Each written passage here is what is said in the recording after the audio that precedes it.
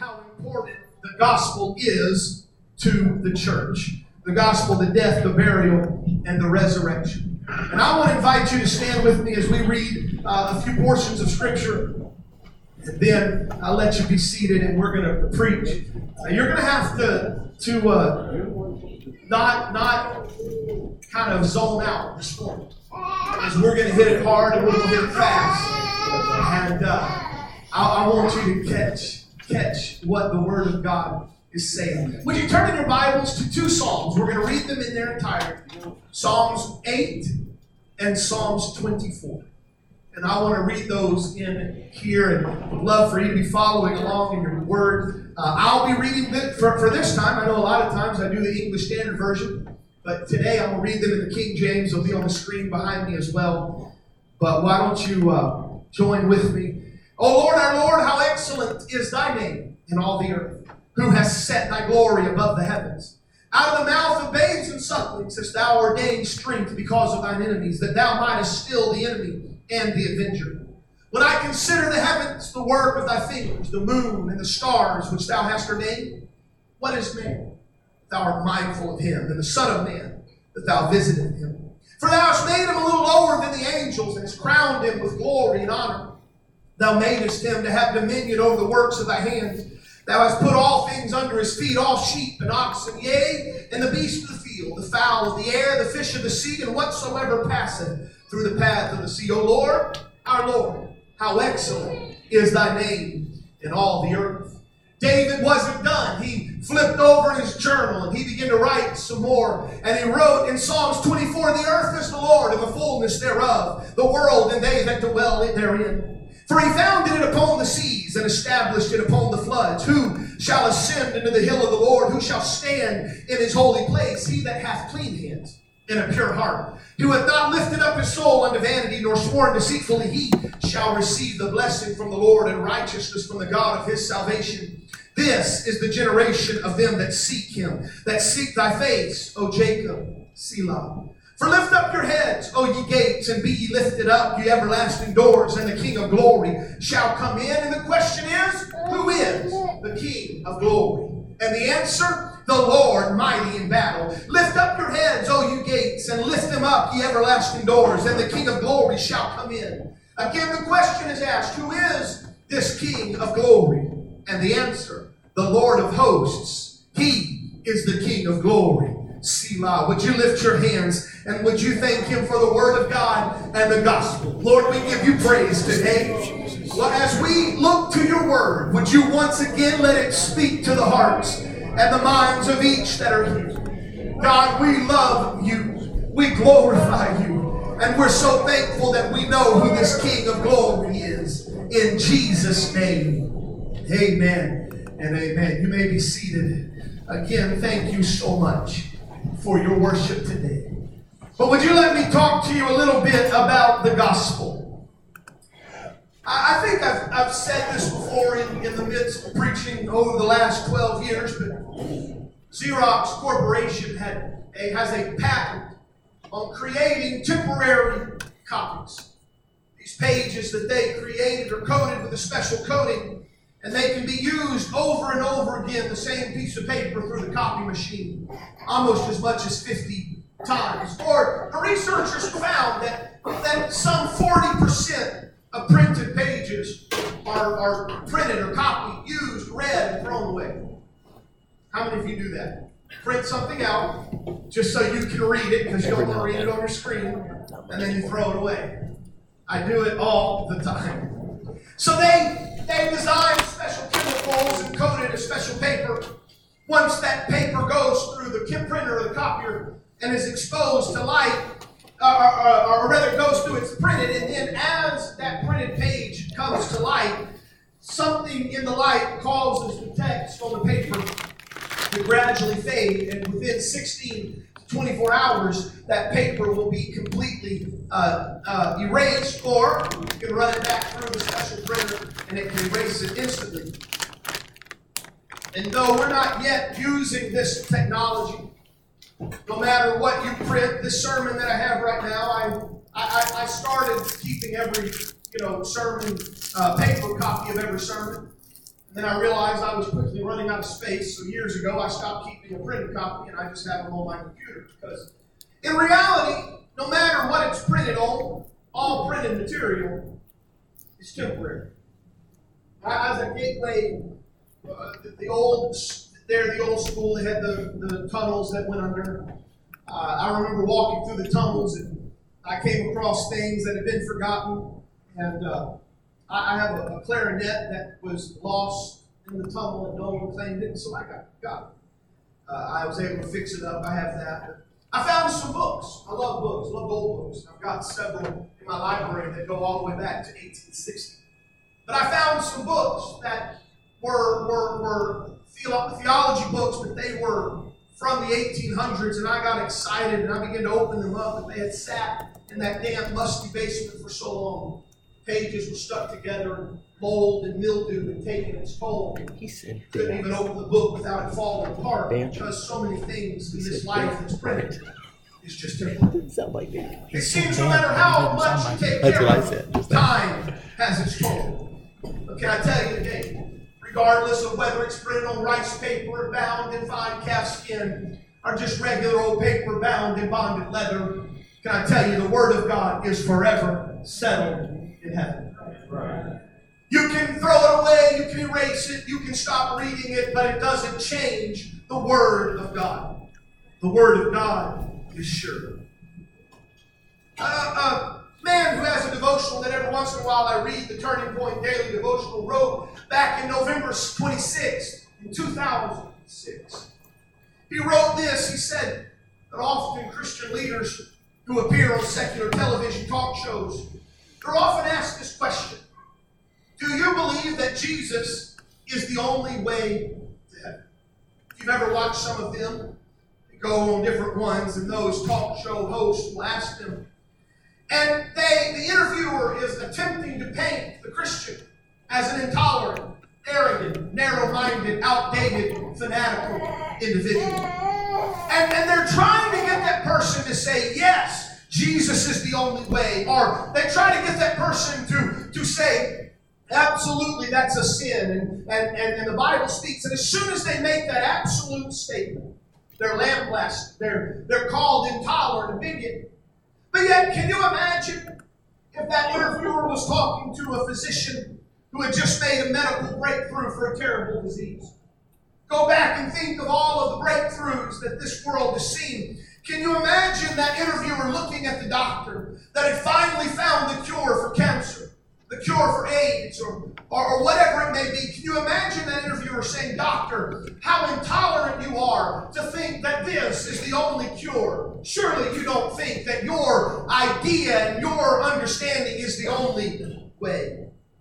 Or can you imagine those same interviewers talking to the mathematicians as they looked upon a complex problem in the multiplication table? And can you imagine them saying to that professor, "How can you be so arrogant as to believe that 3 times 3 always equals 9?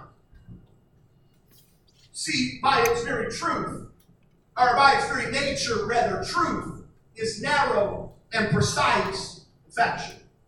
Truth, in its purest sense, does not have any other options. It's either right or it's wrong. Regardless of what people say and attempt to paint it differently, truth is narrow. And Jesus said, "I am the way, the truth, and the life. No one comes to the Father except through me." And I realize as we reach 2020, year and days in which I, as a child, never thought we would see. I keep seeing memes float around social media of the Jetsons flying car saying, "How are we in 2020 in technology?" I never dreamed that I would see the 2000s or even the 20s, and now I realize that we are just as close to 2050 as we are from 1990. Put that in perspective.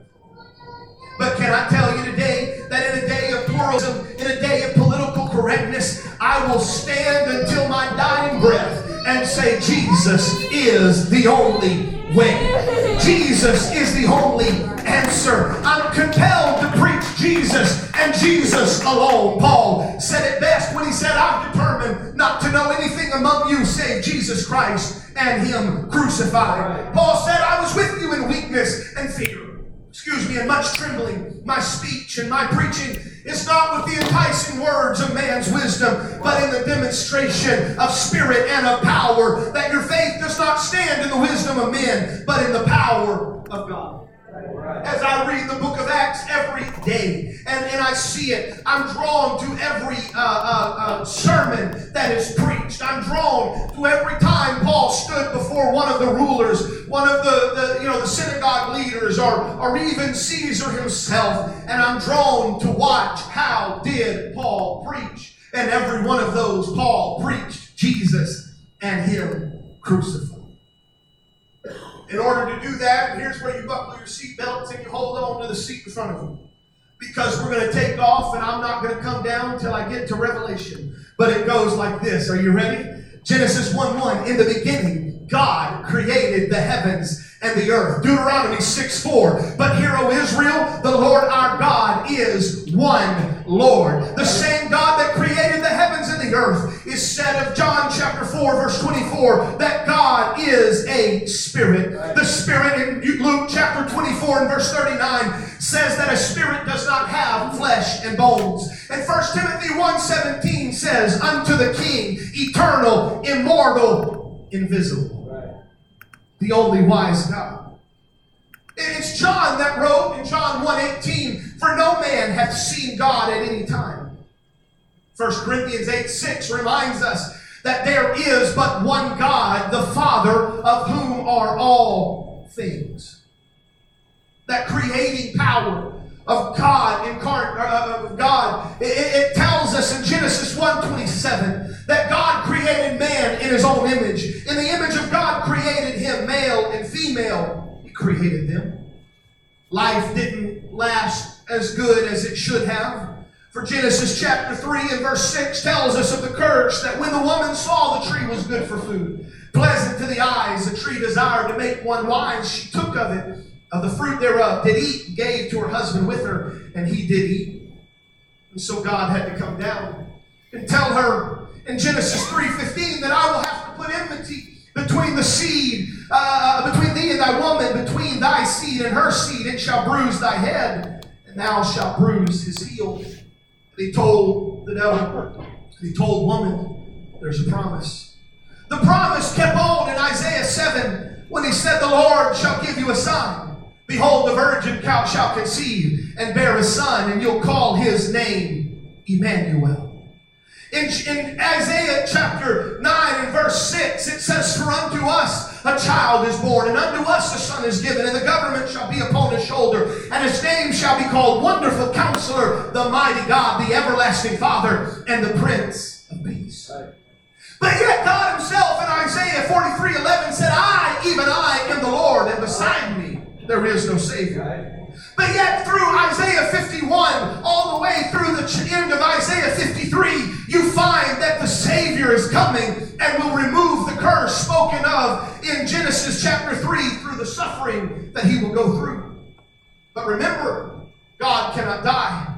As a spirit, He hath not flesh and bone. That's what 1 Timothy 1:17 tells us. It says that He's invisible, He's immortal, and He's eternal.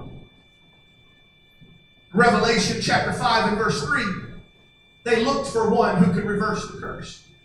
But it said, as John saw, no man in heaven nor earth, nor either under the earth, was able to open the book and look thereon. In Romans 3:10, it's written, there's none righteous, no, not one. So God became flesh.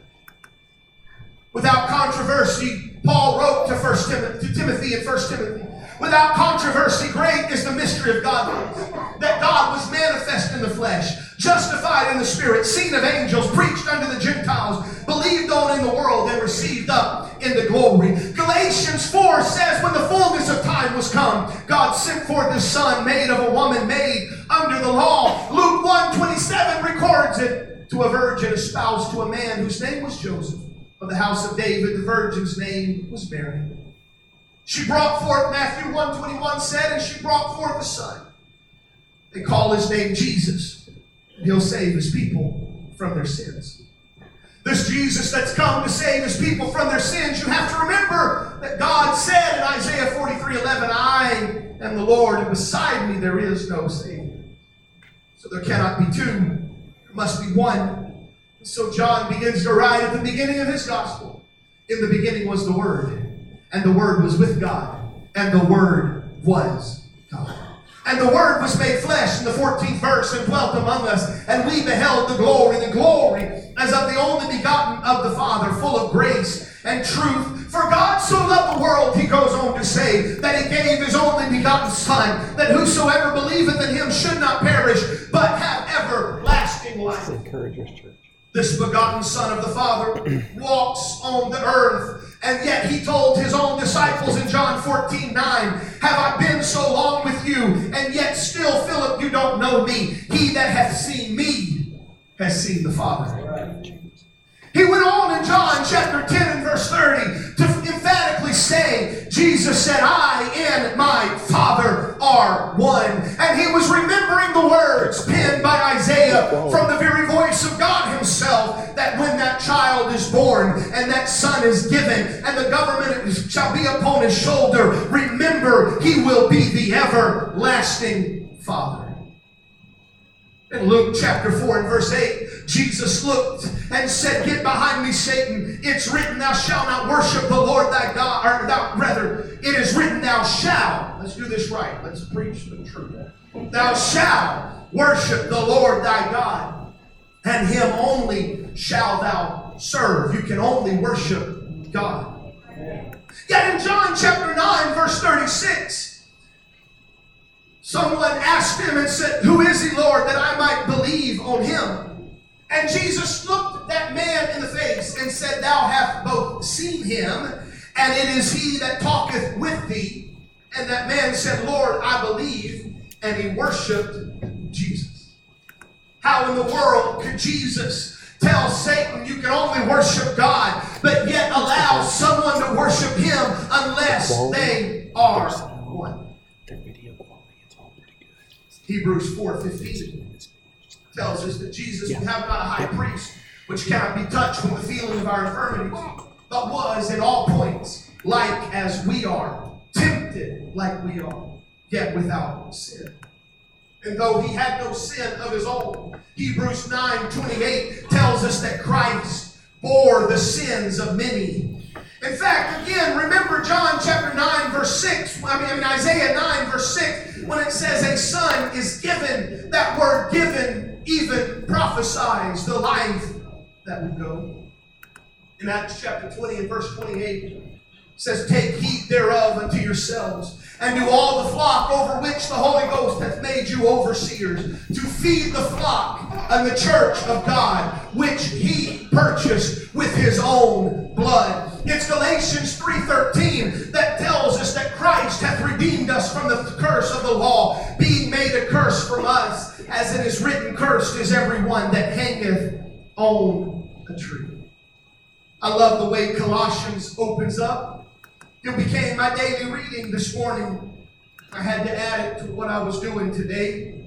For verse 15 of Colossians chapter 1 tells us this, that Jesus is the image of the invisible God, the firstborn of all creation. For by him all things were created, in heaven and on earth, visible and invisible, whether thrones or dominions or rulers or authorities, all things were created through him and for him. And he is before all things, and it is he who holds all things together. He's the head of the body, the church, the beginning, the firstborn from the dead, that in everything he might be preeminent. For in him all the fullness of God was pleased to dwell, and through him to reconcile to himself all things, whether on earth or in heaven, making peace by the blood of the cross. And Colossians chapter 2 begins to tell us that in him dwelled the fullness of the Godhead bodily in Christ Jesus. When you came to church this morning and you begin to lift up your hands and you begin to say, Jesus, I love you, you were not referencing just a man that walked on this earth, but you were representing and you were referencing the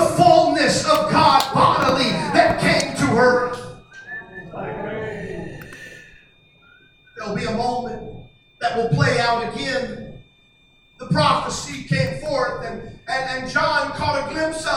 will come again someday. In Revelation chapter 5, when John said, I saw the right hand of him who sat on the throne, a book written within and on the backside sealed with 7 seals. A strong angel proclaiming with a loud voice, who is worthy to open the book and to loose the seals thereof? And John, as I see it, in fact the Bible records it, that there was no man in heaven, nor on earth, neither under the earth, was able to open the book or look thereon. And John began to weep. Said, I found no man. Can you imagine John having that privilege of sitting in the heavens and seeing that no one's able to open the book, and John so desperately wants to know what's recorded therein? But one of the elders said unto him, weep not.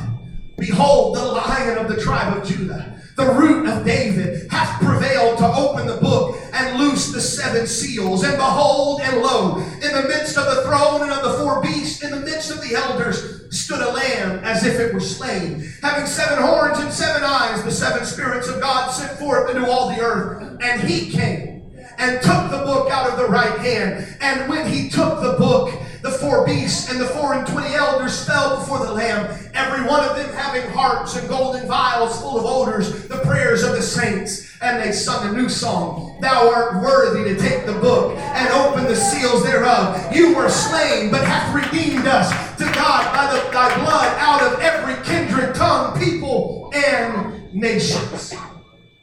Can I tell you today, the gospel of Jesus Christ is far more than just something that you find on Easter Sunday, where we talk about the death and the burial and the resurrection of someone that existed in history but no longer exists today. Can I tell you today, the gospel has to be understood from Genesis chapter 1. In the beginning was God, all the way to the end of Revelation, when the Lamb for sinners slain stands there. The gospel incorporates all of the Word of God.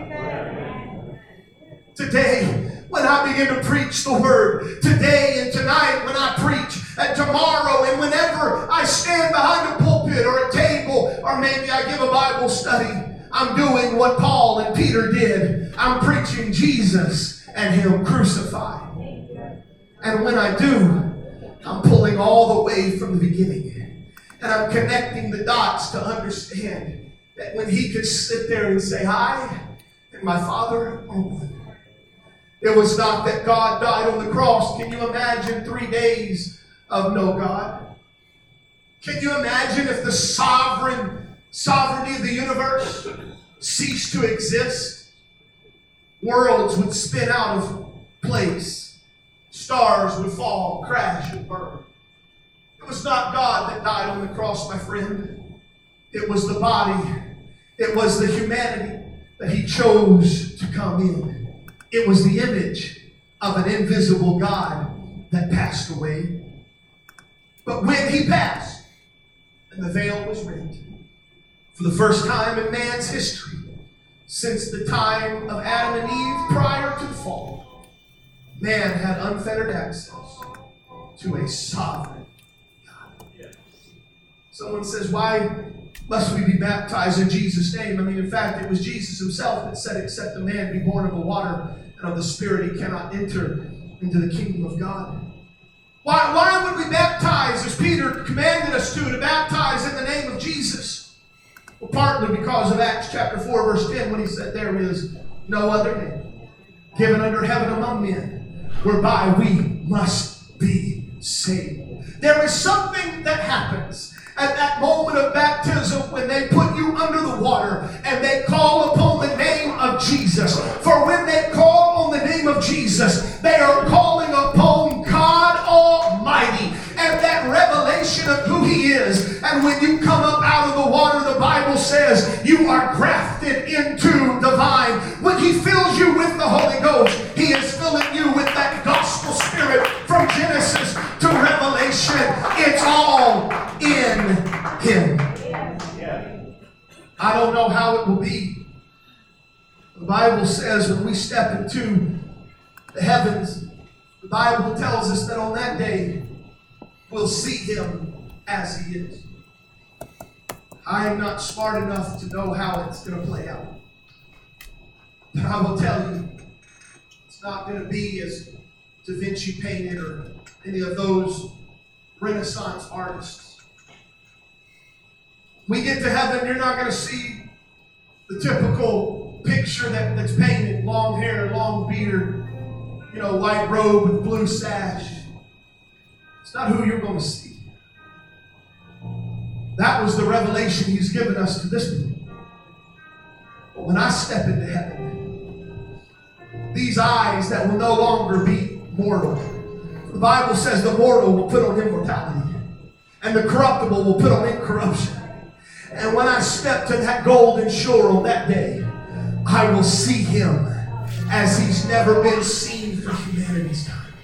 I'll see him as he is. And I'll be able to take my crown and throw it at the feet of an almighty God who loved you and I so much that he became like you.